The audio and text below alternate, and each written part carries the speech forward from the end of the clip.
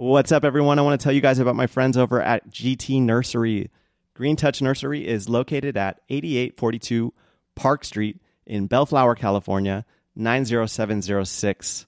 Oscar, the owner of this nursery, is a dear friend of mine and was actually a guest on this podcast on episode number 28 titled The Shed with his brother Edgar. Make sure to check that out. Oscar's been growing plants since he was 10 years old and was exposed to nurseries his entire life. His family owned multiple nurseries, so he grew up working in these places and lives and breathes plants every single day. He opened this place up back in February 2015. They are open on weekdays 8 to 4 and weekends 9 to 3. They specialize in cacti and succulents from all over the world. And let me tell you, with Oscar, the knowledge goes deep. This dude is constantly in the field doing research, going to botanical gardens, getting with really experienced growers and asking all kinds of questions. So you don't just get a plant, but you get the knowledge and passion behind this place, and that can really be felt when you're there. Their mission is to create a community of like-minded individuals from all walks of life that enjoy beautiful plants. I would say they have succeeded in their mission. I've attended multiple plant swaps and meetups, and this place is really like a home base for those of us in the local community. They also host these big sales where he brings in vendors from all over the place, really bringing amazing and obscure plants to the table. You need to head over to their Instagram at GT Nursery. I will make sure to plug a link to all of their socials and content in the description of every episode. He does these live auctions every Wednesday evening, and it's a lot of fun. He's constantly uplifting other members of the community and really giving other people an opportunity to come on to this very successful auction and sell plants. I've done it a couple times, and it's amazing to see the success that they've had. Oscar and Edgar have really dedicated themselves and honed their craft and have been very consistent with these auctions. It's a lot of fun, even if you're just watching. It's one of my favorite things to do on a Wednesday evening. You can head over to their Instagram for more info. I'm very grateful to have this partnership and to be telling you guys about this place. Green Touch Nursery, 8842 Park Street, Bellflower, California, 90706. Tell them I sent you. This podcast is brought to you by Mezcala Nursery, located at 6901 Orange Avenue, Long Beach, California, 90805. Mezcala is family-owned, family-ran since 2007. This is the House of Succulent growing grounds. I'm talking everything you can possibly imagine in the succulent realm, from your common, everyday plants to your more rare and obscure imports. They can service your landscaping needs, and they have a bunch of hoop houses dedicated to houseplants and tropicals. If you guys need any kind of plant, I'm telling you, go to Mezcala. If you bring them a price from another nursery, they're going to beat it. If you bring them a price from a big box store, they're going to beat it. 6901 Orange Avenue, Long Beach, California, 90805. Mezcala Nursery.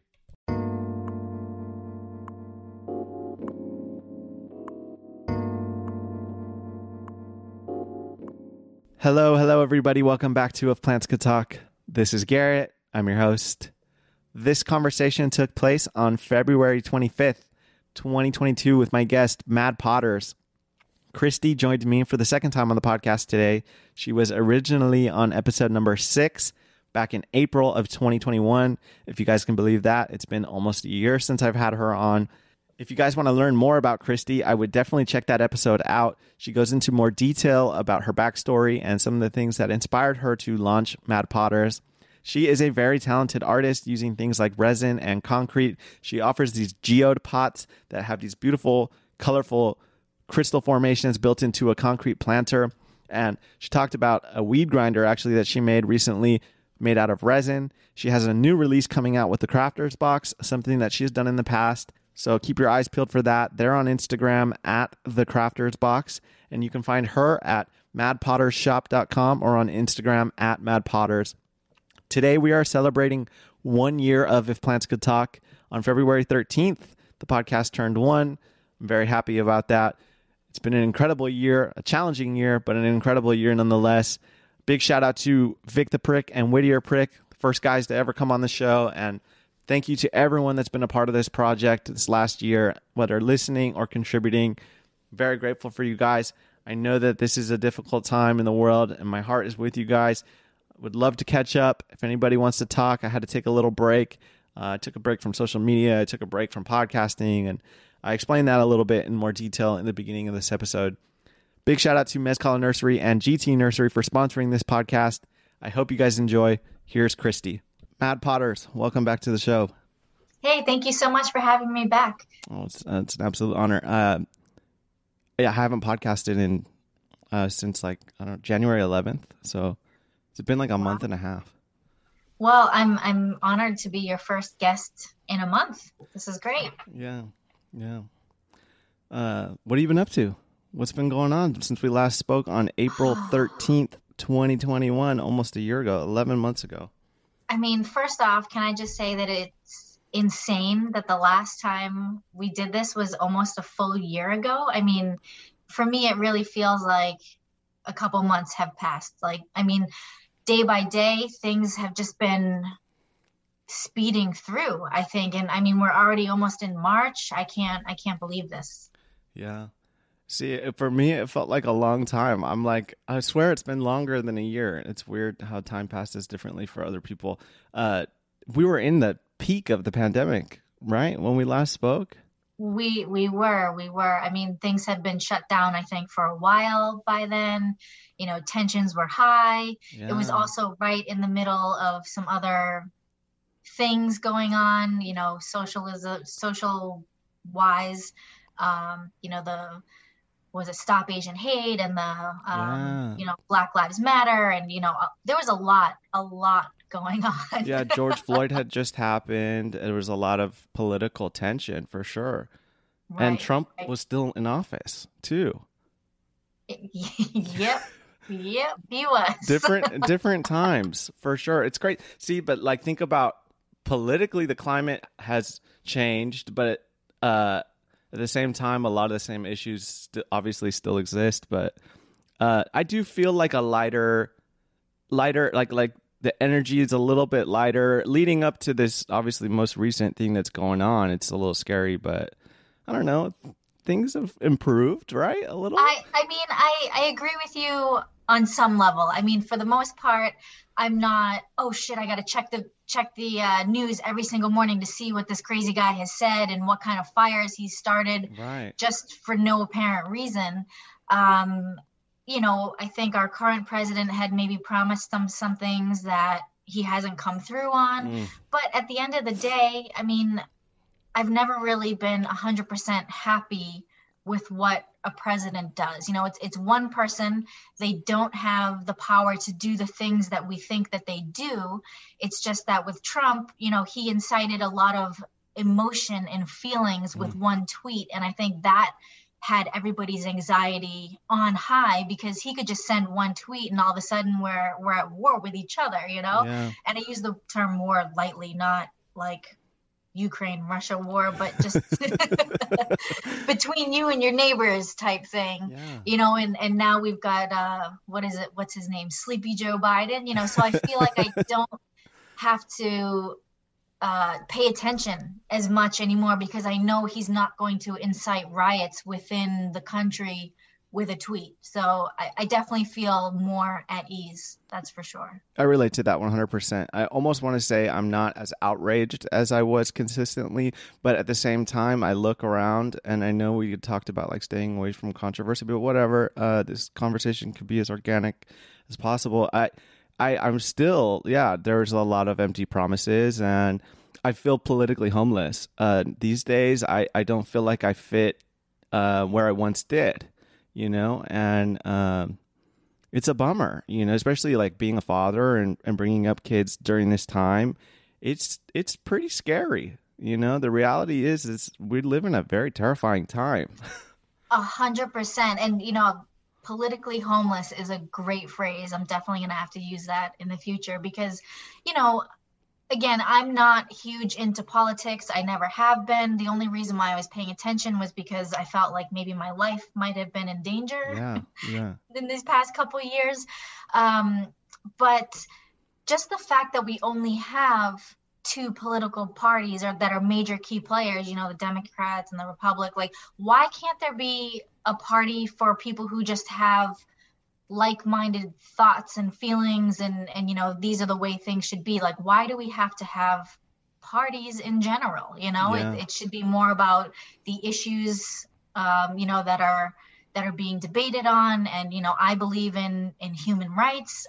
For all humans, it doesn't matter what you identify as long as you identify as human, you deserve rights, healthcare, all that kind of stuff, you know? And that's the biggest empty promise is Medicare for all, for sure. And that there's a huge disparity in our country when it comes to just medical and mental health care. It's a disaster, you know, and it seems like it's only getting worse. I see them trying to like pop up these, like in Long Beach, they just opened a huge location for half of it is like for homeless people, and then the other half is for low income people. But based on what I'm seeing, the homelessness is increasing drastically since the pandemic. I'm sure since we've last talked, it's increased exponentially. 100%. I mean, again, you hit the nail on the head here.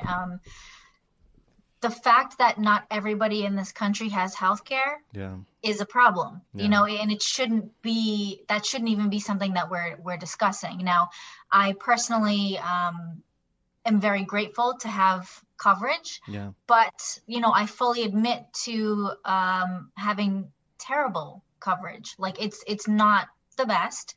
It's, you know, funded by the government. I applied to Medicare when I first got to California, and I didn't have a job on the books. And, you know, I needed coverage because as a woman, you need to get checked for certain things every single year. I was having abnormal test results. So it was something that I could not get away with not having. And then the pandemic hit, and they didn't take healthcare away from anybody during that whole, I think it's still in place actually, that we're still under like an emergency type thing where if you have healthcare, they're not going to take it away from you regardless of if you have not met the eligibility requirements or kind of exceeded the eligibility requirements, whatever it may be.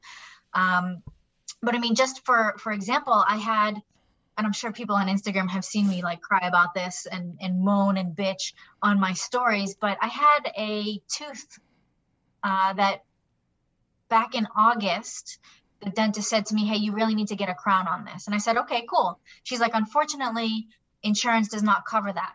It's going to cost you around $1,000. And I said, okay, it's worth it. Sign me up. Like, when can I get this done? Like next week? And she's like, unfortunately, there's a wait list for a crown.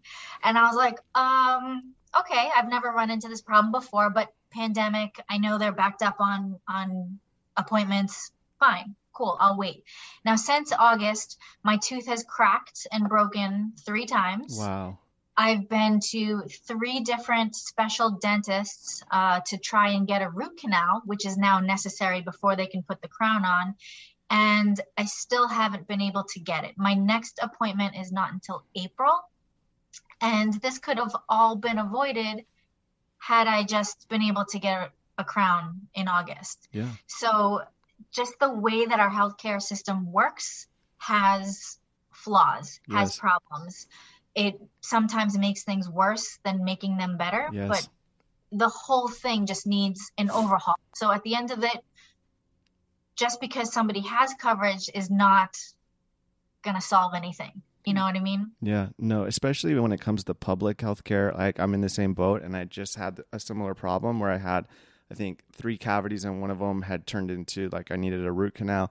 And the messed up part is that I went and I saw this dentist that was like my primary through Medi-Cal, and it took months to get the appointment first, and then they tell me what's wrong and what I need. I say, go ahead and do it. But there was no discussion on out-of-pocket costs. And so they sent me out to go get a root canal, right? And I come back and I still have an unfinished root canal. They went in, they cut the tooth, they drilled the tooth, they did the whole thing, and then they put like a little sponge in it and closed it up. And then when I go back, I'm supposed to go get the crown. When I go there, they're like, oh, it's going to be like $1,000. And I'm like, wait, what? You guys didn't tell me that. They literally didn't tell me that. And I'm in no position to spend $1,000 on my tooth right now. So I have an unfinished crown. And I have like a couple more fillings I need to do. And I'm just like bitter. I'm like bitter at the whole system. Absolutely. Me too. I mean, I'm so bitter about this. Like, first of all, how is dental not included in regular medical health care? Yeah. That to me has been blowing my mind since I first got insurance when I was 18 and you know, not living and under my parents' insurance. Like that to me was like insane. And then the fact that certain things are covered, but not all things are covered. I mean, I would think for the medical system, if they covered your crown, that's going to prevent them having to do more work in the future. Right. But maybe they want more work in the future to make more money. So like, you know, it's kind of like a conspiracy theory. Yeah. Maybe it's true, but yeah, it's the whole process is bullshit, really. Yeah. And I mean, you think about it, we're on public assistance because we can't afford private health care, right? And a lot of people in this position work jobs where they don't get paid time off, they don't get a ton of vacation time, yet here we are giving up 3, 4, 5 days just to get one thing taken care of. I mean, I when the tooth cracked, I went there, I said, hey guys, my tooth cracked, can you fix it? They said, come on in. I went in, they looked at it and they said, yep, we can fix this. I said, okay, cool, are you doing it now? And they said, no, you have to come back. Yeah. Like what makes you think people on government assisted healthcare can afford to take this much time off of work? Right. Yeah. You know, another thing I ran into medically, my son got really, really sick. I actually had like the worst few months of my life, literally worse than my addiction. And I got super depressed and whatever, but I just started coming out of it and stuff. And my son caught this virus, RSV, which is like kind of deadly to toddlers, specifically premature children. Thankfully, my son wasn't premature, but he caught it back to back 2 times in a row. Literally right when he recovered it from the first time, he caught it again. And it was crazy. So like it's like a 2-week ordeal per infection.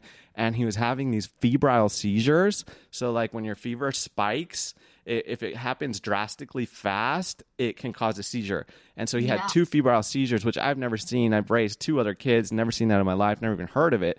It was terrifying.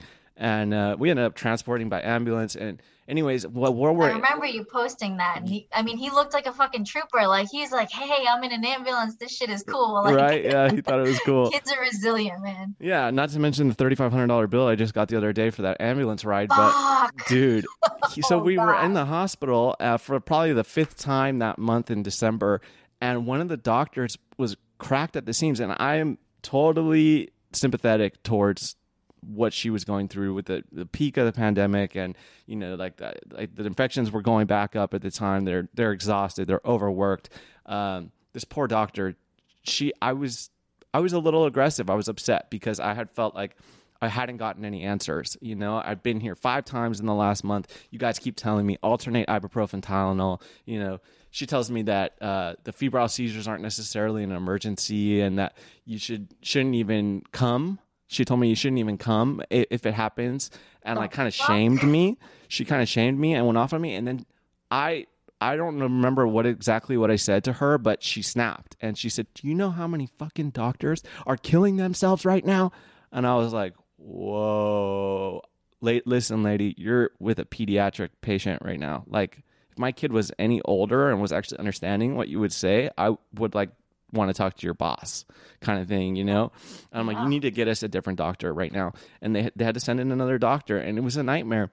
And I feel for them in retrospect. In the moment, I was very upset. I felt like I wasn't getting answers and the care that he needed. I wanted additional testing done to rule out anything else, because the kid had fevers for a month straight, and I've never seen that before. I remember we had briefly chatted about this over messages, and I mean, I'm not a parent, but I can only imagine the frustration when you are constantly bringing him back and saying, this isn't helping, and you feel like you're not being listened to. You know, I think, again, everybody's under an enormous amount of stress. My heart goes out to every healthcare worker out there having to deal with all the bullshit, especially people like, you know, not wanting to get the vaccine and now they're here coughing in your face. Like, you know, it's putting them at risk, at danger. I can understand why she flew off the handle, but at the same time, I understand your point of view. And I think I would have lost my shit if somebody said to me, no, it's not a big deal that your child is having a seizure. I mean, yeah, it's a big fucking deal to me.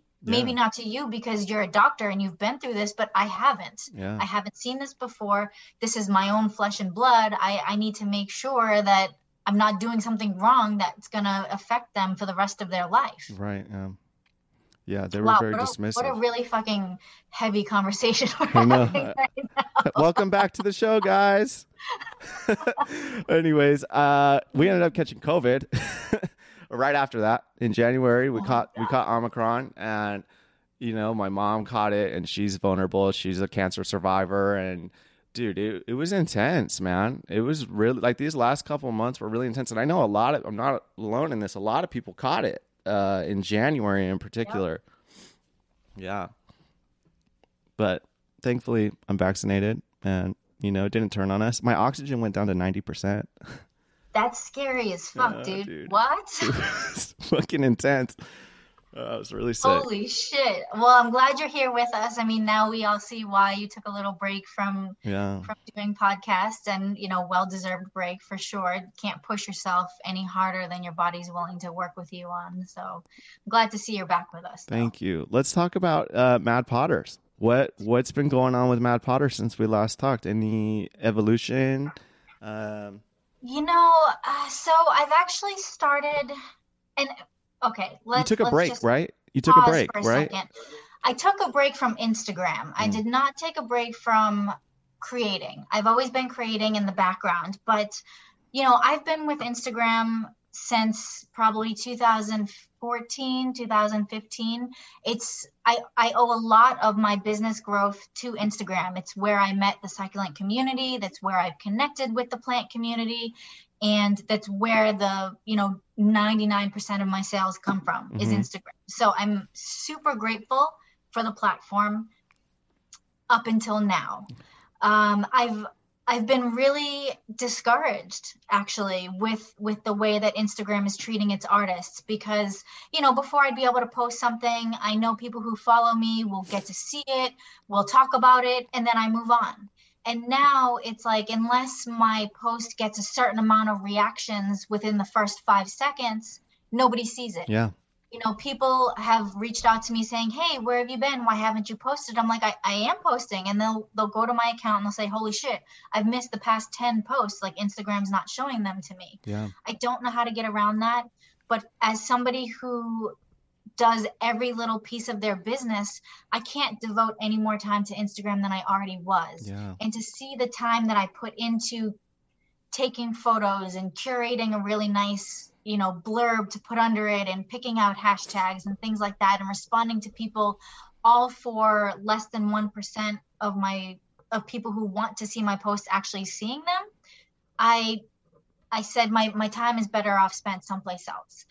I can't personally do the real cute reels where the words line up with all the things. Like, it's just not in me to do that. I tried in the very beginning. I sat on my couch for like 3 hours trying to do a reel that, was trending at the time. And it got to the point where I couldn't do it. Like, my body, my mind was like, fuck this shit. Yeah. Put it to the side. If people want to find your art, they'll find it, which is not the right attitude to have at all. So I took a little break from Instagram. And to be honest, I've really taken a huge step back from being present on Instagram and more focusing on the creating part of it. Yeah. So I'm still doing all the things in the background. I just haven't been able to share them with people, which, is kind of a drag. But at the same time, there's only 24 hours in a day. Can I ask you, have you noticed anything within yourself that being on Instagram less has maybe facilitated, like in a positive manner? Yes and no. I really miss the conversations and the connections that I was making with people. I know there's new people coming into the community every single day. Right. And I miss being the person to say, hey, welcome to the community. How can we help you? Yeah. I miss those actual connections with people. But as far as posting and seeing how many likes I'm getting or how many views I'm getting, not having that in my life has taken a weight off of my back and really let me explore the creative part of things and do what I want to do versus what is going to get me the most likes. Yeah, gets you back to your roots. It's funny because we're in the same situation. I mean, I didn't just take a step. What happened was I took a step back for a reason and then realized, oh, wait, like this is actually kind of good. My screen time was like 6 to 8 hours sometimes, like insane. Yeah, insane. absolutely. And my engagement has cut in more than half for sure. And it's not just because I'm not posting, because I started ramping up posting and I've noticed it's still doing that. But then randomly one thing will like be explosive. So it is, something's changed for sure in the algorithm and engagement. And, but also at the same time, I felt like, you know, I just was able to get back to my roots as well, you know, and like I got scared, you know, I had a big scare. So like spending more time one-to-one and making eye contact and conversing, it was great. And it was something I needed for sure. But yeah, it's a bummer. I don't know what that is. Why did it change? I mean, I have my speculations. Of course, I'm no expert on any of this, but you know, Facebook bought out Instagram. Yeah. With the rise of TikTok and those 8-second videos being really fucking popular, it seems like Instagram wanted to be TikTok. Mm-hmm. And so they really pushed the whole Reels thing and said, you know, if you're not making Reels, you're not being seen. Yeah. And you know, it's unfortunate because now, I mean, I had this conversation with another artist actually just yesterday about how it feels like we're seeing all these Reels now and it's not genuine. Yeah. People are forcing themselves to do these Reels so they do get the exposure, but you can feel that they don't find joy in it. It doesn't spark authentic. Joy with them. Right. It's not authentic. It's not genuine. It's, hey, this person just got 1 million views, so I'm going to do the same thing with my art, Yeah. you know? Yeah. Yeah. So, I mean, but at the same time, I find that, you know, not catering to the social media platforms has definitely allowed me to fall in love with my art again. You know, before it was, oh, I'm going to make something that Instagram is really going to like. And now it's, I want to work with these colors and I'm going to make it. And I don't care if Instagram likes it or not. You know, and when I say Instagram, I mean the algorithm. I don't mean people who are following me on Instagram. I always want you guys to like my stuff. That is the interesting thing about technology is you kind of have to conform in the direction, the trajectory that it's going, you know, in order to get that, you know, engagement and stuff like that. A lot of people utilize apps like TikTok, you know, and I've tried. I can't do it. I got like maybe 4 or 5 posts on there. And just it's just like so in your face when you open TikTok, it's like boom, videos, you know, and if you go to the next one, it's video again. It's not like there's no I don't know. There's no break. And it's really fucked with people's attention spans because now if the video is longer than like 10 seconds, it's like scroll past this, show me something like instant. It's that people are looking for that instant gratification. And it's really, I mean, I fell down the TikTok hole for like a little bit. I did make a handful of videos. One of them went viral. It has over like 600,000 views. Wow. But what has that done for me business-wise? Yeah. Nothing. Yeah. It's brought out the haters. It's brought out people saying, you're ruining the environment with all your resin work. How dare you? Oh my God, you know, really? And so when you get more eyes on you, it just opens up and it you know, statistically speaking, the more people that are coming to your page, there's going to be a few more haters than there was before. Yeah. I agree with that. I can't remember. I took some hate recently. I don't remember what it was about, but that's something I noticed in the podcast. I've interviewed people like, oh, they have a huge page. This is going to be really positive for the show, and it will get less views or listens than somebody that was just, you know, regular day-to-day account with like a few hundred followers. So it really doesn't make a difference, you know. And here's the other thing that they're doing is they want us to advertise. They want us to buy ads, you know, and I do notice that does work. If I post an ad on Instagram and I let it run for a few days, my sales go up. Good for you for posting an ad. I won't do that. You refuse? I paid one time I paid for an ad and it got 0 attention. Really? I don't know what happened. I don't know how it got fucked up, but I was like, I paid $5 for nothing. I mean, $5 is nothing, but it just kind of turned me off to that whole idea. And then for a while they were really pushing me to sell things through their shop. And I was like, well, this might not be a bad thing. Let me look into it. They're going to take 5% of my sales.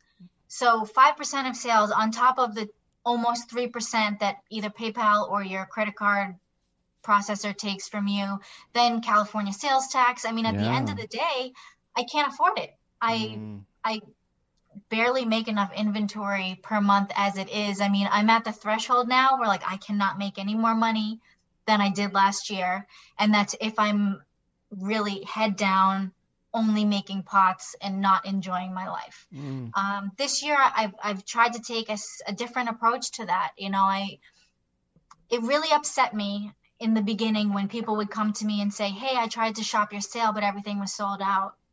Is there something that you can do for me? Is there maybe a pot that you held back? How can I get a Mad Potter's geode? And I would just have to tell them, wait until the next round.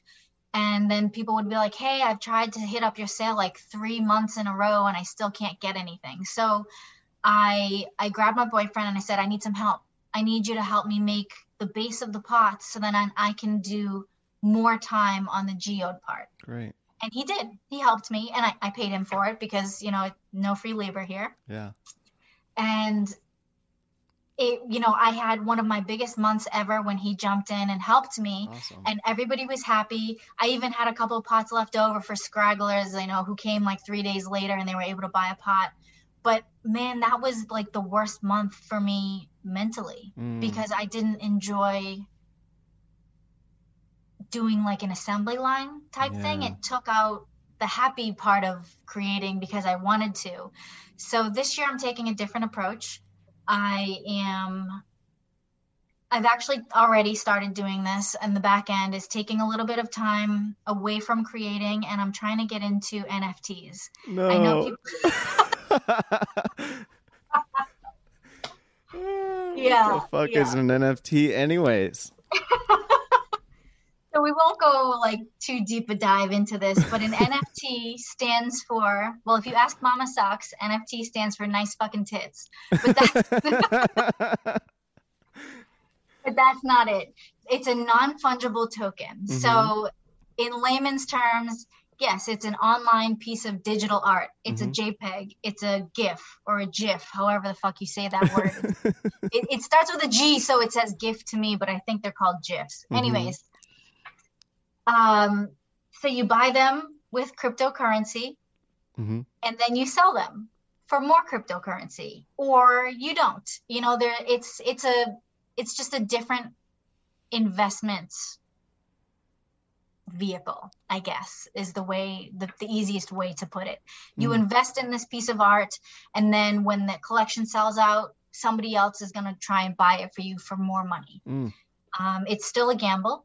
But it's a educated gamble, I guess. Yeah, you told me about this briefly in some messages. I remember you were like still exploring the idea of it. So are you just buying and reselling, or are you also looking at creating an NFT? A little bit of both. So right now I am getting myself versed in the buying and the selling, the holding, kind of seeing what interests people. How do you get your community going? How do people even get interested in your specific NFT? But I've got a little bit of alpha here. This is a word that we call for like insider secrets. The alpha is I've been talking to a plant nursery. It's a very well-known one, but I'm not going to tell you which one yet. About actually sitting down and working out how we can do a plant project NFT. And, the basics of it would be, we see a lot of people out here looking for really rare plants, habitat collected plants, and either we're ruining the environment by doing so, or it's out of our price range. So the idea behind this plant NFT would be, hey, you're able to own a really nice photo of this endangered species plant or hard to find plant or out of my price range plant. And by doing this, we raise money to actually give back to those environments or habitats that are being destroyed by people wanting to own that plant. Oh, I like where this is going. And the utility for being a holder of this fancy JPEG would be you show up at this nursery and you say, hey, I am an NFT holder of your project, and boom, you get one plant free a month, or you get a discount on that plant, or we have a special sale only for people who hold this NFT. So not only is it a way for people to, you know, give back and feel good about owning an endangered species plant, but it's also going to give you some real life utility to further your plant collection in a, you know, sustainable way. Well, Christy, this is something that I admire about you. You're very innovative. You're looking at something like this that I wouldn't have seen the direction you were going with that when you first presented the idea. And you do something like now, right, where people can sign up to get like the first. I don't know why they keep getting these pop-ups. People can sign up to be like the first to notify that you're releasing some pots too, right? Correct. Yes. So I have an email list because, again, this all stems from people saying, hey, I missed your announcement about your pot drop. And I'm like, well, okay, I'm going to have an email list, because if you're not on Instagram 24/7 and you're not seeing my posts, it's okay, because you're going to get an email directly to your inbox with a password. So then you get to enter my sale first as a thank you to signing up for my email. I never spam. I only email when there's a pot drop and there is a password inside for those people to shop first. And you offer like a subscription service as well? Is that still happening? No subscription service for me. I thought about it. It's a cool idea, but then it puts too much pressure on me to be able to deliver a certain amount of pots by a certain date every month. And that's not why I got into, you know, being an artist and pushing my own art. I wanted the freedom to be able to do what I wanted to do when I want to do it. Yeah. Once again, taking away from the process itself, right? Yeah. It's hard to balance, though. I mean, at the end of the day, it's still a business. I still need to be somewhat professional in the way that I present my products. Otherwise, people aren't going to trust it. But at the same time, you know, I still want to be able to enjoy what I do. I don't want to lose the fun part of creating because I'm so concentrated on making it into like a factory. You know, I don't want that. I don't want to be there. And it's been suggested to me, you know, why don't you just hire like 3 people and teach them what to do? And then you can move a lot more product. I'm like, because I don't want to do that. Yeah. I mean, for that, I would go back to a desk job and grind a desk job and, you know, just not what I'm interested in, I guess. Yeah. Yeah. It's a tough trade-off for sure. So what kind of stuff have you put out recently? You do a pretty good job of like diversifying. It's not, I see new things all the time, even like in that reel. What is that? What is that in the reel that I posted yesterday that I shared? So my mold maker, or one of the mold makers that I get molds from, she's not mine. Her name is Linda. You can find her under Lynn Donavart. And she's the one that I get most of my crystal molds from, but she also knows that I'm into plants. So she said, hey, Christy, somebody asked me for a custom tray mold in the shape of a cactus. Mm-hmm. Would you be interested in this? Is this something that I should mass produce or just one off and never speak of it again? I said, of course I want a cactus tray mold. Like what? Definitely. Yeah. I want that. Put me on the list. I'll buy it. I'm there. So she sent me one to try it out. And it's a mold that I put resin into. So it makes a tray made out of resin. And I put in some dried flowers that I picked from my backyard just to make it pretty. Cool. So that was the first one I tried, and, you know, it had a pretty good response. So I'll definitely be making a couple of those for my next update. I've really been actually kind of getting into playing with resin a little bit more. For you cannabis smokers out there, I actually have some grinders that I just made. Rad. Resin grinders? Yeah, they're made of resin, but they're weed grinders, and they have the dried florals in them. So they're actually really, really pretty. I don't think you would even know that it's a grinder if it was sitting out on a table. Oh, nice. So I'm super excited about those.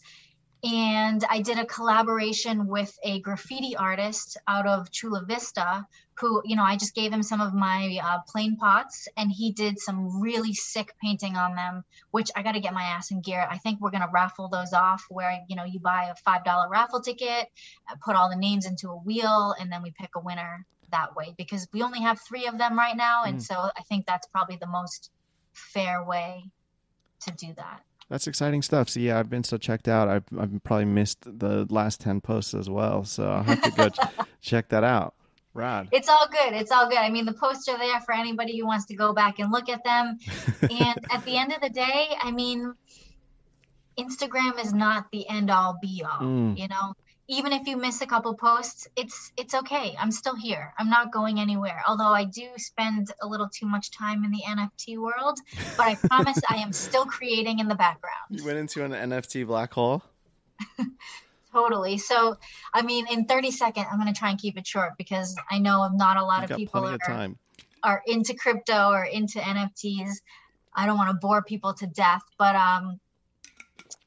there's this app out there called Discord. I don't know if you've heard of it. It's super popular with gamers. Well, now it's become the central place for where you get your information on NFTs. Okay.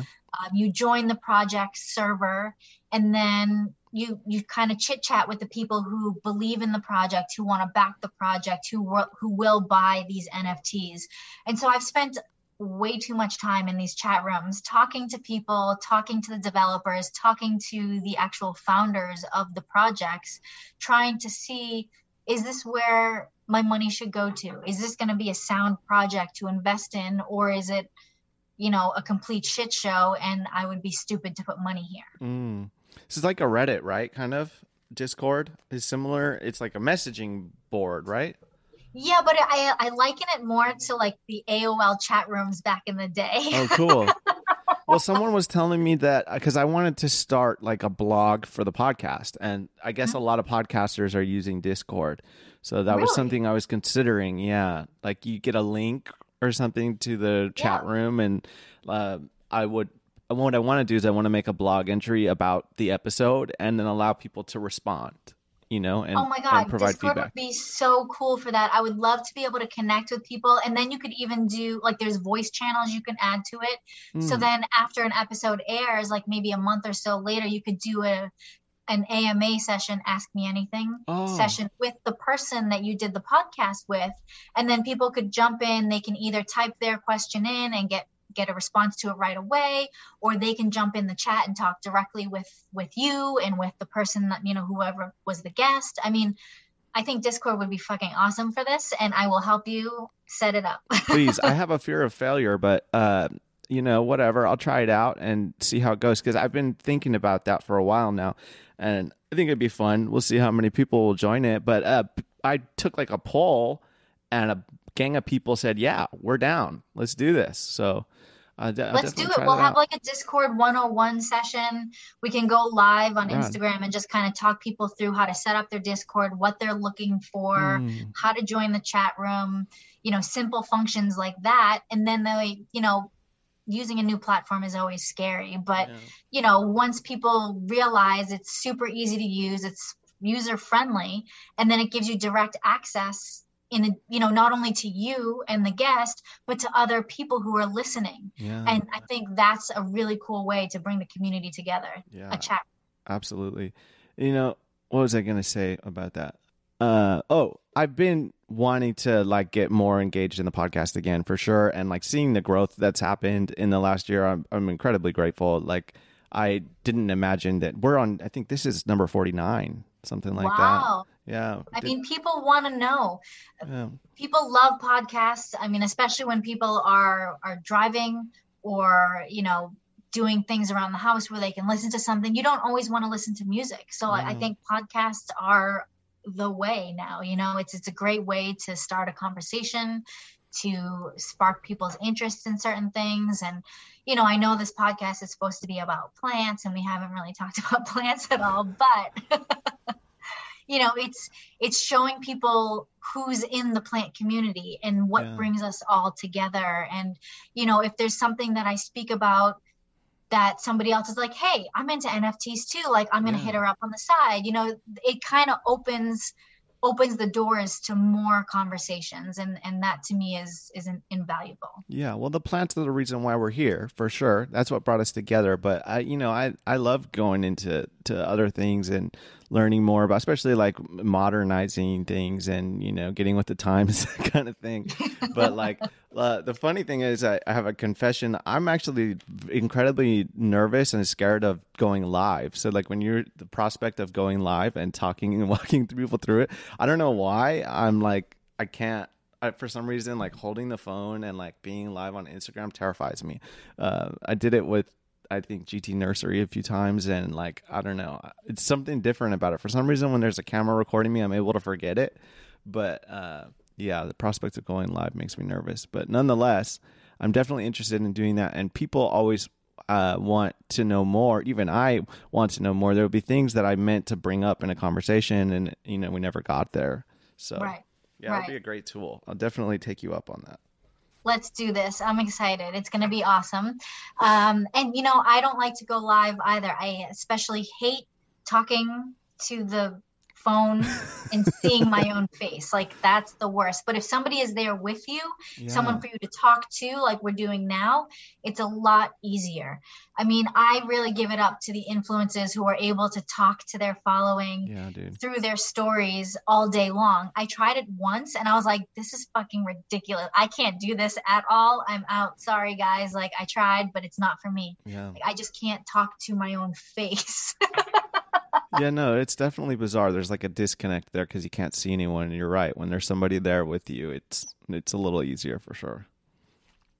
So, what else have you been doing? What else are you working on? You got NFTs. You got your new cactus.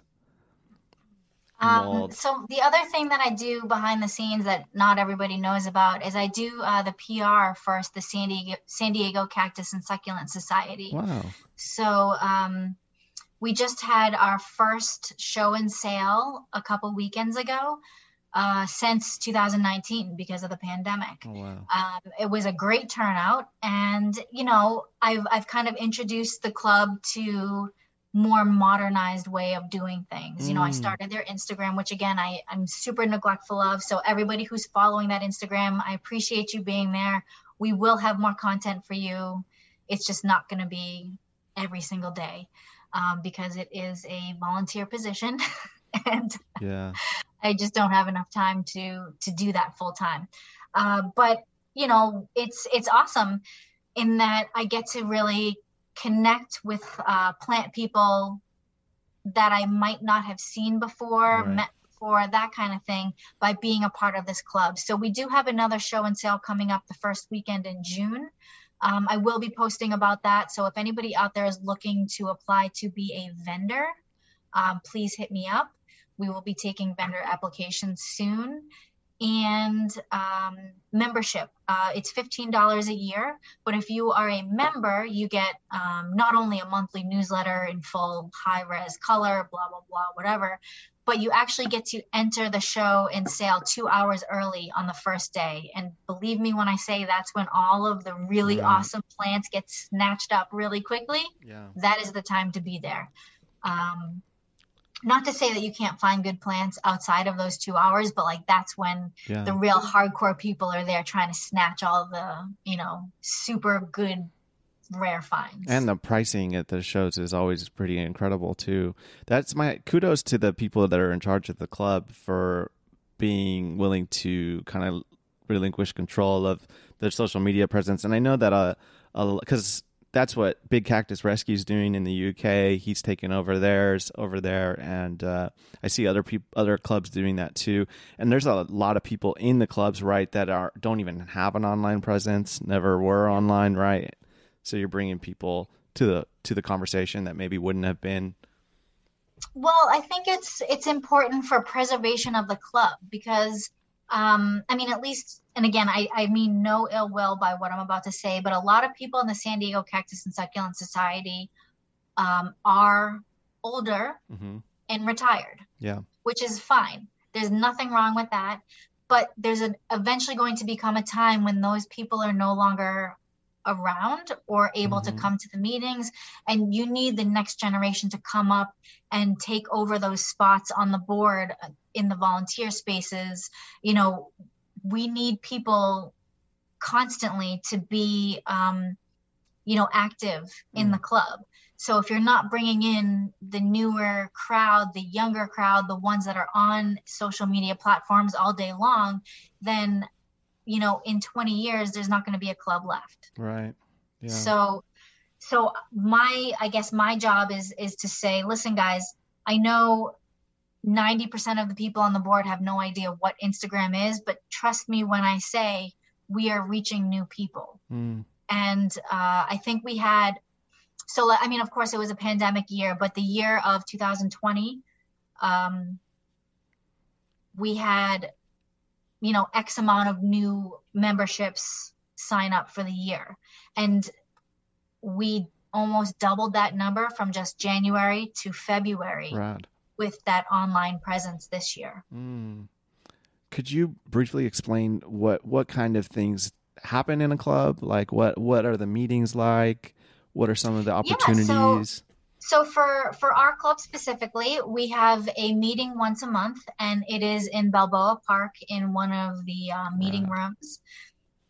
It's free for everybody. You don't have to be a member to come to the meetings. And once a month, we have a really awesome speaker.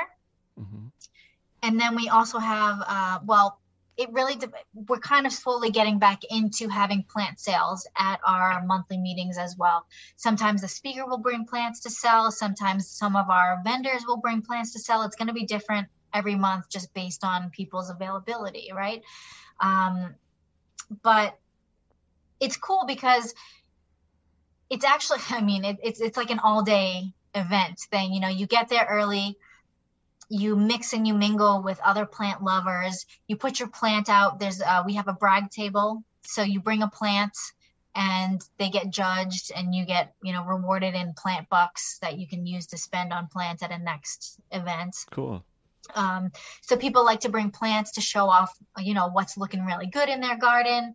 And Kelly Griffin, he's a very well-known name in the plant community. He's like the king of aloe hybrids. He's actually the guy in charge of bringing in all of our speakers. So he's the one that finds the talent.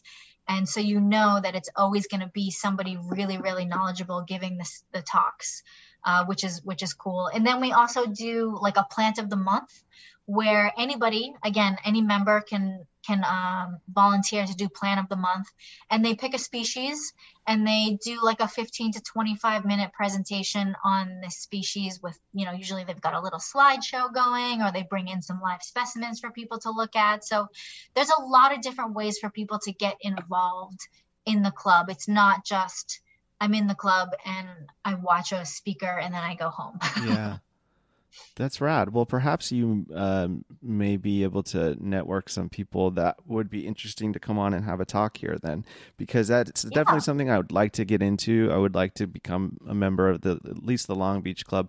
But it's been interesting to me, but the pandemic definitely was the reason why it held me back.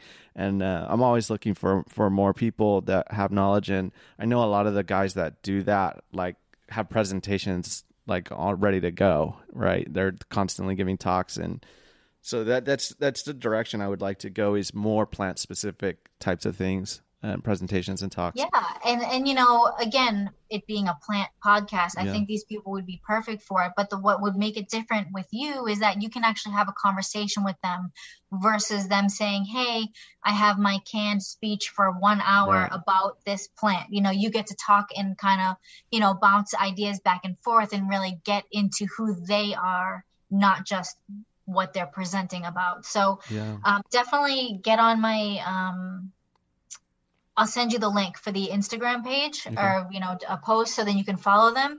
And please, like, go through the list of followers, the people that we follow, and poach away. I'm happy to start, you know, facilitating any conversations of people that you find interesting. Right. But we do follow, or I try to follow all of our speakers if they have an Instagram presence. So like the people that we follow is a good place to start for looking for new people. Yeah, I'm hoping to do something, a follow-up interview with Crime Pays, but Botany doesn't. And because we talked about him doing some kind of presentation, DA Pottery was going to do a history of pottery lesson slash Nice. That would conversation. be awesome. Yeah, and then I think T-Rex Plants. I wanted to do something with her. You guys are friends, right? You know her? Yeah, Jen is awesome. She's very, very knowledgeable about Yeah, the actual plant itself. So yeah, she would be an awesome one. She's done our plant of the month a few times right. actually in San Diego. And she's got a friend, Jen, please forgive me, but she's got a friend that is he's a reptile Yeah, expert, but he also is very, very knowledgeable in local native plants to Southern California, which he would be awesome, I dude. think, Yeah, please. on the That show. I love the idea of native plants and getting to learn more about that stuff. I know Jesse's been getting really into that too. Filter Free Jesse's been studying the native plants. I have a few questions here, if Okay, you let's don't get mind to it. facilitating them. No. The first one comes from GT Nursery. He said succulents or cactus. Ooh. So I started with soft succulents. That's what I think everybody gets everybody into this community, soft Yeah. succulents. But recently I've kind of been straying off to the more weird ones or the, quote unquote ugly ones. Mm, So they all have a space in my yard. I mm. have both. I like them both. The only thing is that if you can't survive my neglect, you get replaced with something else. So Yeah, I have a similar approach. Whatever made it through my 2 month depression and winter is what's going to stick around. I definitely if I've ever neglected plants, it was these last couple months, and I was blown away when I got there and there's things blooming and doing good. It's cool. So, what kind of ugly plants are we talking here? I mean, the ones that are like a stick and it doesn't have any leaves for half the year. Like a Looks like euphorbia, a dead weird stick. bear euphorbia thing? Yep, yep. I've gotten into a couple different like the Codex type plants where it's really just a big fucking root ball, giant ass root ball. And then it's got maybe like a little cool thing coming out of the top. Yeah. It's kind of ugly, but it's dope at the same time. Yeah, I have one. It's a euphorbia. It's not prim, but it's something else. And it's just like this little trunk. It looks like the trunk of a tree, like a little ball. And then there's these two little branches that come off, and it has the most hideous flowers you've ever seen. Like they're like these tiny, ugly, just crunchy looking things, but it's Mhm. cool. There's something unique about them for sure. Unique. Maybe that's the better word that I Yeah. should use. They're not ugly, they're unique. I Yeah. like the unique plant. Right. I'm starting to get into the more unique plants. Obscure. Obscure, All right. but still common. May, succulent cacti lady said, would you ever consider traveling to Korea to discover your roots? I like that question, May. So I've been to Korea one time Hmm. for 2 days. I didn't leave Seoul, and my mom said to me, well, because I'm adopted, Yeah. and so my mom said to me, "Hey, while we're in Korea, would you like me to try and get a hold of your birth mother to plan a meeting?" Mm, And I thought about it, and ultimately I went with no, mm, because I mean, on the surface and superficially, like I speak zero Korean. I'm sure she doesn't speak English like that. What kind of conversation can you really have with somebody like that? right. If that were something I was interested in, I would much prefer to try and build a relationship either through text or phone call or Mm, email before we actually met in person, because that's fucking awkward. yeah. I do wish I knew more about Asian or Korean culture, um, but I don't. I don't think I actually have to go to Korea to meet my blood family to do Yeah. so. I Yeah. think just having somebody like May in my life has really put me on to more of like Asian culture as a whole. Yeah. I mean, I'm 38 years old and I got my very first Chinese New Year gift from May. Mm, The whole concept of red envelopes is something fairly new to me. I only learned about in the past couple of years. I mean, it's just it's fascinating, and I wish I knew more about the culture. I'm not sure I would integrate it into my life, but I would like to know more about it. Yeah. No, that's So fun. if anyone out there wants to share some info with me, hit up my DMs. That's fun. Yeah, we celebrate. My partner, she's Vietnamese, Chinese, and Filipino, and she's not like super practicing of her culture, but she celebrates Chinese New Year, and I've been learning more about that too. It's cool. It's weird that it's like it coincides with the lunar New Year too. They use like the lunar calendar, which is weird. So like February 1st is actually the New Year, I think, right? Yeah. I think so. So I think February 1st is Chinese New Year. And I bought this. I went to Topanga, and dude, Topanga is amazing. I had such an incredible time there.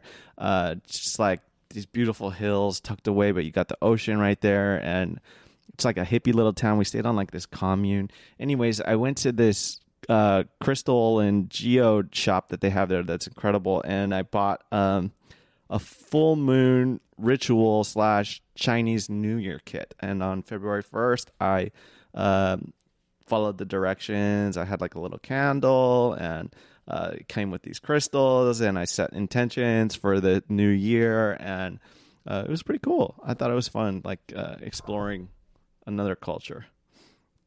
Yeah, I mean, I'm more about learning about things than necessarily needing to integrate them into my life. I mean, maybe it would help me feel a little bit more Asian, but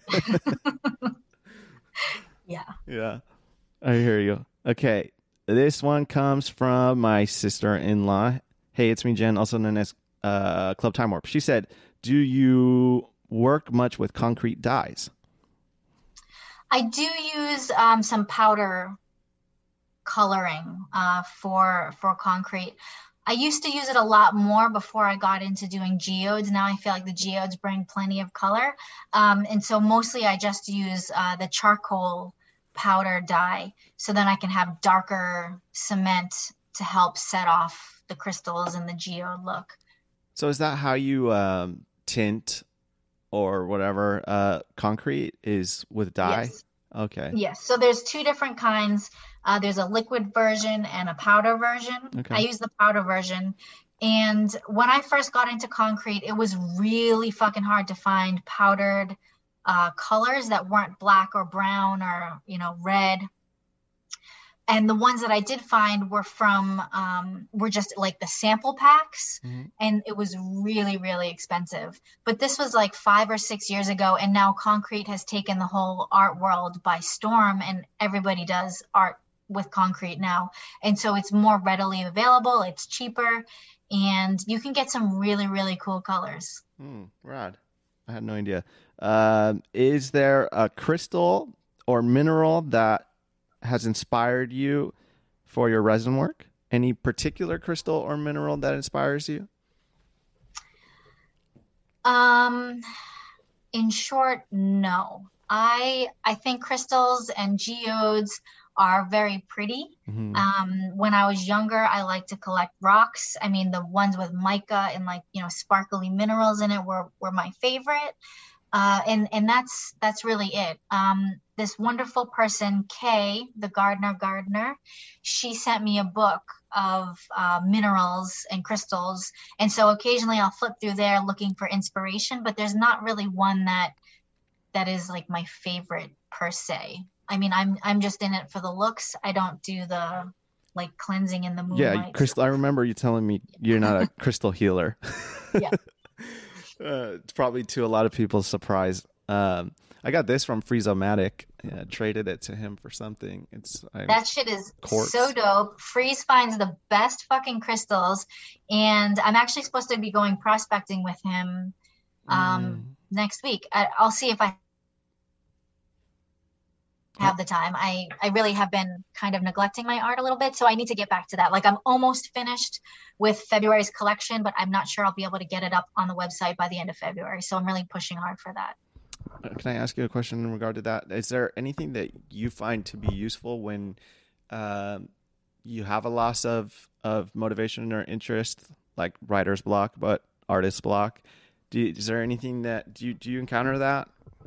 I do. There's definitely some days where I look at my workstation and I'm like, man, I don't think I can do this today, because I found that when I force myself into it, the work looks crappy and I don't like the results.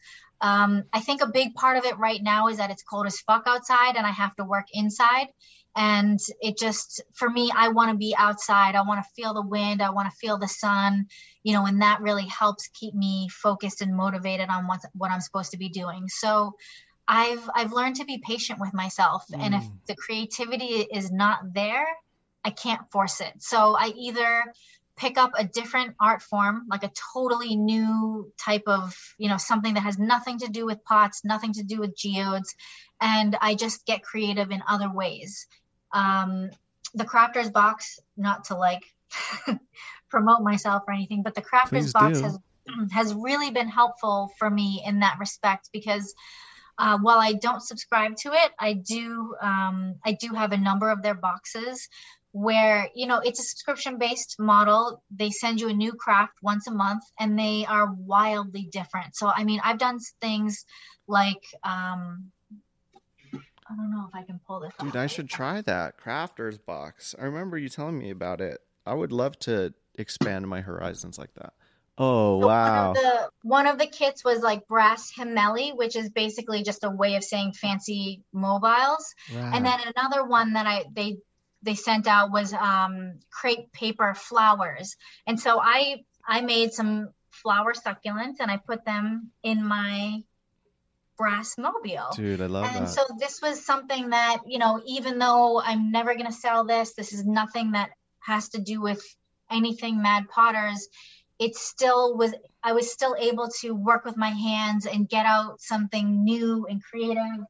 And, maybe it will give me an idea to bring back to Mad Potters. Maybe it won't, but you don't know until you try, and it's just adding to my skill set, Yeah. I guess. No, that's a cool way to express yourself. I would like to try that. And then I used to have like a HelloFresh. It's totally off topic, but I had a HelloFresh subscription, and because I was like suffering with not cooking enough, Mm-hmm. and that like really revives it. They give you a recipe, they give you all the different ingredients, and you put it Yeah, together. It's a blast.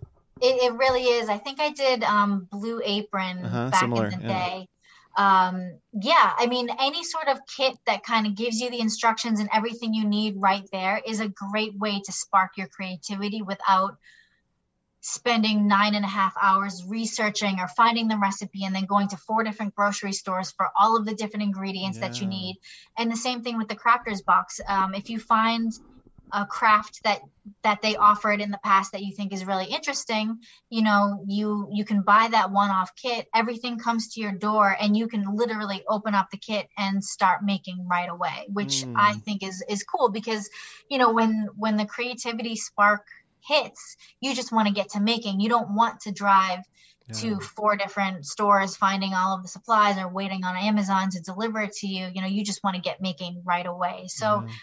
I actually did a kit with the Crafters Box for cement pots. Hmm. I've got a kit coming out with them this spring Okay. for resin, which is, I actually haven't told anybody except for right now.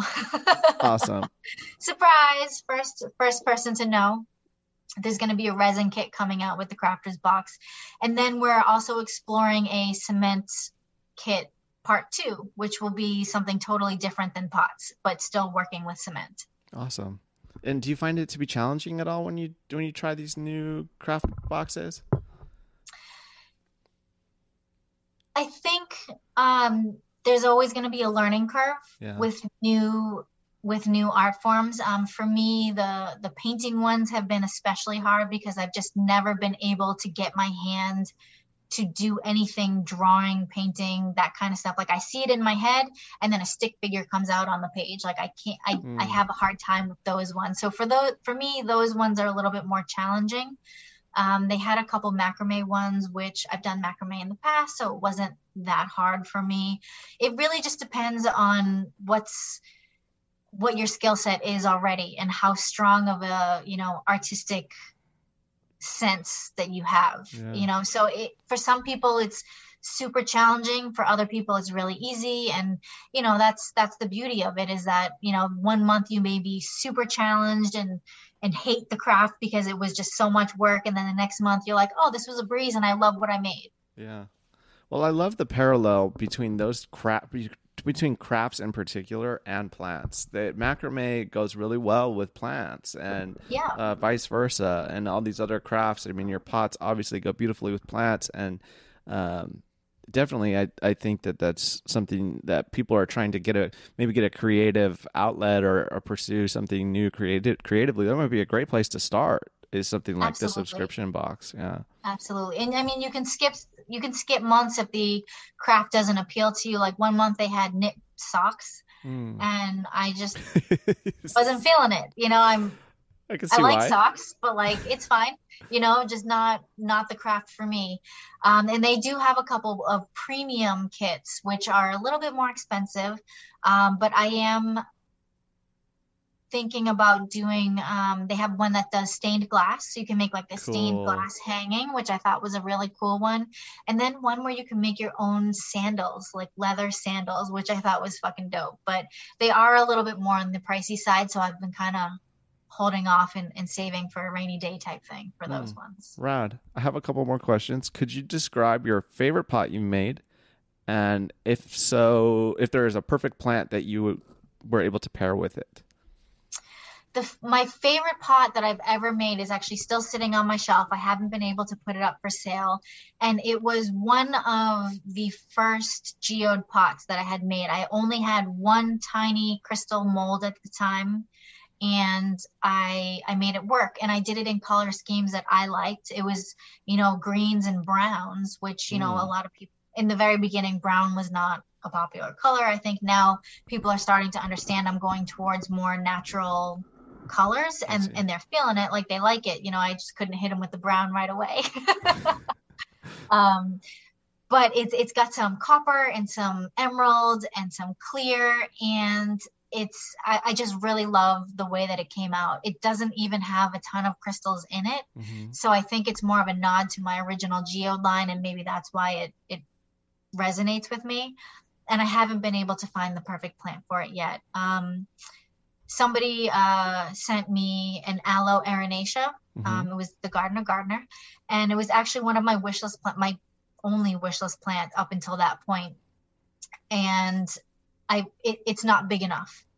The plant is not big enough to go into the pot yet. The pot's a little bit Mm. too deep, and I didn't want to drown the plant right away by overwatering it. So it's just waiting. I will pair those two together eventually, though. That's cool. Saving it Yeah, for when it's saving it. ready.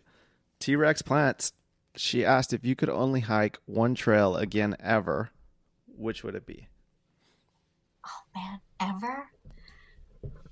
I saw Oh, you were in the Bristlecone Forest or whatever, where yeah. one of the oldest living, or some of the oldest living trees exist. I know, The oldest living tree yeah, is there. Methuselah, Yep. right? Yep. Yep. Yeah, I remember asking Google or Googling in the earliest days of Google, what's the oldest tree on Earth? Just because that random question popped in, I was probably stoned. And Methuselah's there, and I saw you there. I've always wanted to go there. It looks beautiful. It's gorgeous. I mean, it was stunning. I absolutely loved walking around there. For me, hiking is a little bit about, you know, being in nature and getting it, being just surrounded by the silence that, you know, the forest or wherever Mm, you are affords you.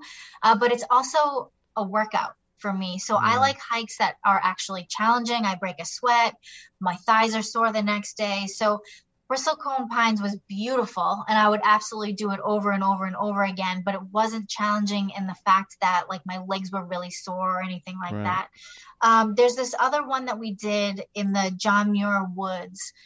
There's a picture actually on my Instagram because I hardly ever post myself, so this is how I know it's there. And I'm standing in front of this lake that's like turquoise, Mm. and it is just absolutely gorgeous. So I think it's called like 10 lakes or something like that. I honestly don't even know the name of it. But I would love to do that one again and actually be able to carry enough shit on my back to sleep over and make it to all 10 lakes. It's quite a distance for one day. I want to say like 20, Oh shit. 25 miles. So like, I don't think I have that in me. So it would have to be like an overnight backpacking trip. Where's that? You know, I'll have to look it up for you. Okay. And tell you, dude. But the wood grain patterns. We're gonna wrap up here in a second. But the wood grain patterns on those bristle cones were incredible. I saw your photos, and it's actually something that's been intriguing me since I went to Yosemite over the summer, and I never realized just how much I really appreciate the patterns in trees. And oh my God, changing the lighting and going darker and having shadow. It's just really inspiring. And I know you were like finding inspiration in those patterns for your work, right? One of my most favorite resin trays that I made was based on those colors that I saw in bristlecone pine. The hike is called Big Pine Lakes. Okay. So it's in Big Pine or Lone Pine or something pine. But the hike is Big Pine Lakes. And the photo that I have on my Instagram was taken at the second lake. And that's the second out of like 10, I think. So we only made it to the first 2 and then had to come back. Cool. But if I had to choose one to do over and over and over again, it's probably one that I have done over and over and over again. And that's Montserrat Mountain here in Fallbrook. It is maybe like a 1,500 elevation over like a mile and a half. So it's a thigh workout and a half. Like it's a good workout. The sights are okay. I mean, I can see the highway from part of the hike, which is not the best part of it. But for me, it's meaningful because it is a 9/11 memorial. So every so often along the trail, there are markers that will tell you would be on the 10th floor, the 20th floor, and so on, all the way up to 110 floors of the Twin Towers. Wow. And, you know, me being a New Yorker, my very first year living in New York was 2001 when 9/11 happened. So it's special to me in that way. I mean, it's a great hike. It's a good workout, but it's more importantly, the meaning behind it. You know, whenever I see those mile markers, it just reminds me to be grateful for everything that I have. In closing, I would like to say that I'm very thankful for what you did with that auction for your friend, the woman in the community. Forgive me if I don't remember her handle or her name, that lost her son. And thank you for like including me in that and for being vocal for, you know, those that we've lost to addiction and those that are still sick and suffering. And it was inspiring for me to be more open about my own experience with that. And I do think like played a factor in me ultimately telling my story just like a few weeks later.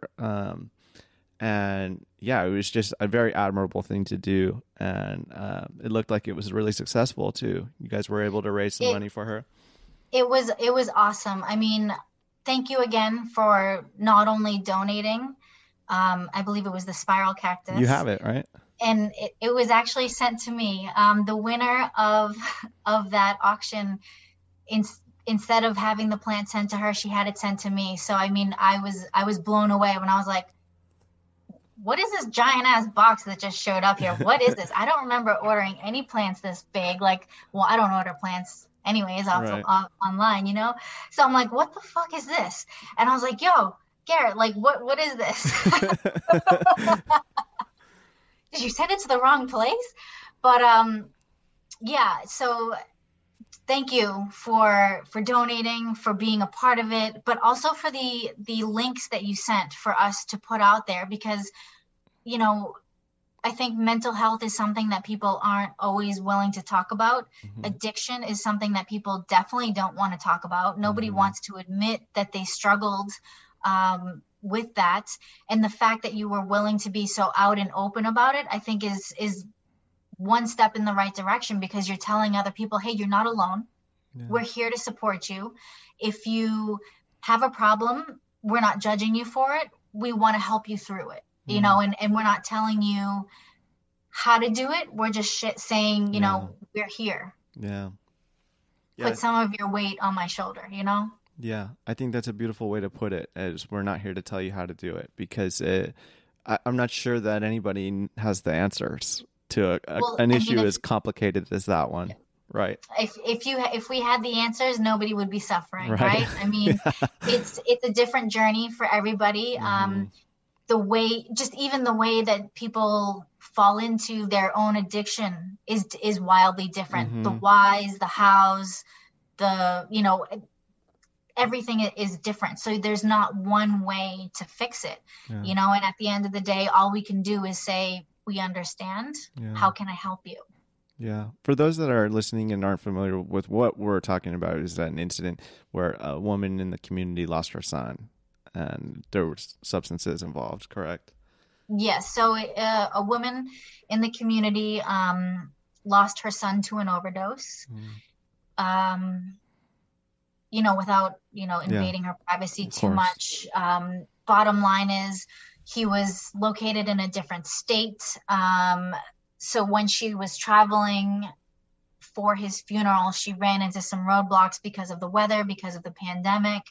And as somebody who works for herself, when she took those days off and that time off to grieve her loss, she didn't have any income, which is, Mm. a whole other issue for another podcast. Yeah. When you work for yourself, there is no paid time off. Yeah. There is no, Family Medical Leave Act. There's nothing in place. Yeah. So, I think it's like some scary factor of like, 80%, 80 to 90% of the United States lives paycheck to paycheck. Yeah. So when you're in those positions and you have to take time away from the things that make you money, you just fall behind Yeah. in bills, in life, in putting groceries on your table, So the fact that the succulent community and the plant community is able to come together and not judge these people, but say, hey, I'm willing to put a plant up, or I'm willing to place a bid on something, to help someone else, Yeah. is just so heartwarming and makes being in the plant community all that much better, because we know that there are people out there that care about us, even if we've never met them before in our life. Yeah. That's the beautiful thing about the community, and it was really cool to see everyone come together, and it's not an isolated incident.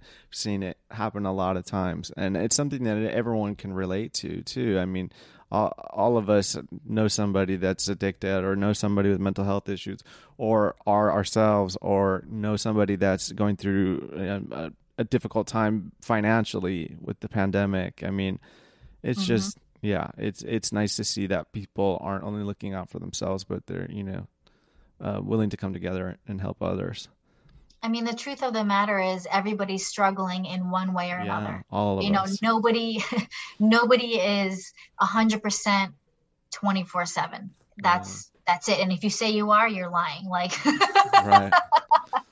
so just the fact that we're able to have this safe space and come out and speak our truths and still be supported Mhm. is an awesome feeling. So, I mean, I really commend you for getting out here and telling your story. I know a lot of us had heard bits and pieces of it, but to actually be able to sit down and put on your episode that was truly your episode was amazing, and it just reaffirms for us that, hey, normal people go through this shit. Yeah. And the fact that you're willing to tell your story, I think is going to help people forever, because, now you're on Spotify forever. Right. Thank you so much. And thank you so much for your time today. And where can everybody find you? What's your website's URL? I am madpottersshop.com. So that's Mad Potters with an S, and then the word shop. Okay. .com. Again, if you sign up for my email list, I will never spam you. You'll only get an email when I do pot drops on my website. Cool. And as a thank you for giving me your email address and trusting me with that, you get a password to shop for 1 hour early before anybody else. Rad. Cool. And on Instagram at Mad Potters. Yep, I'm at Mad Potters. And for all of you on Discord, I'm also Mad Potters over there. Cool. Yeah, I'm gonna have to check that out. Maybe that's where I'll break my lose my Discord virginity, head over to your page. Thank you so Well, much.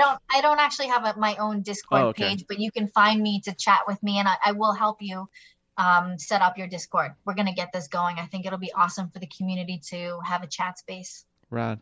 Thank you so much, Christy. I appreciate your time. Thank you. You're the best. Mad Potters, everyone. If everyone could please like, review, and subscribe to the podcast and hit that share button, I would appreciate that greatly. Bye.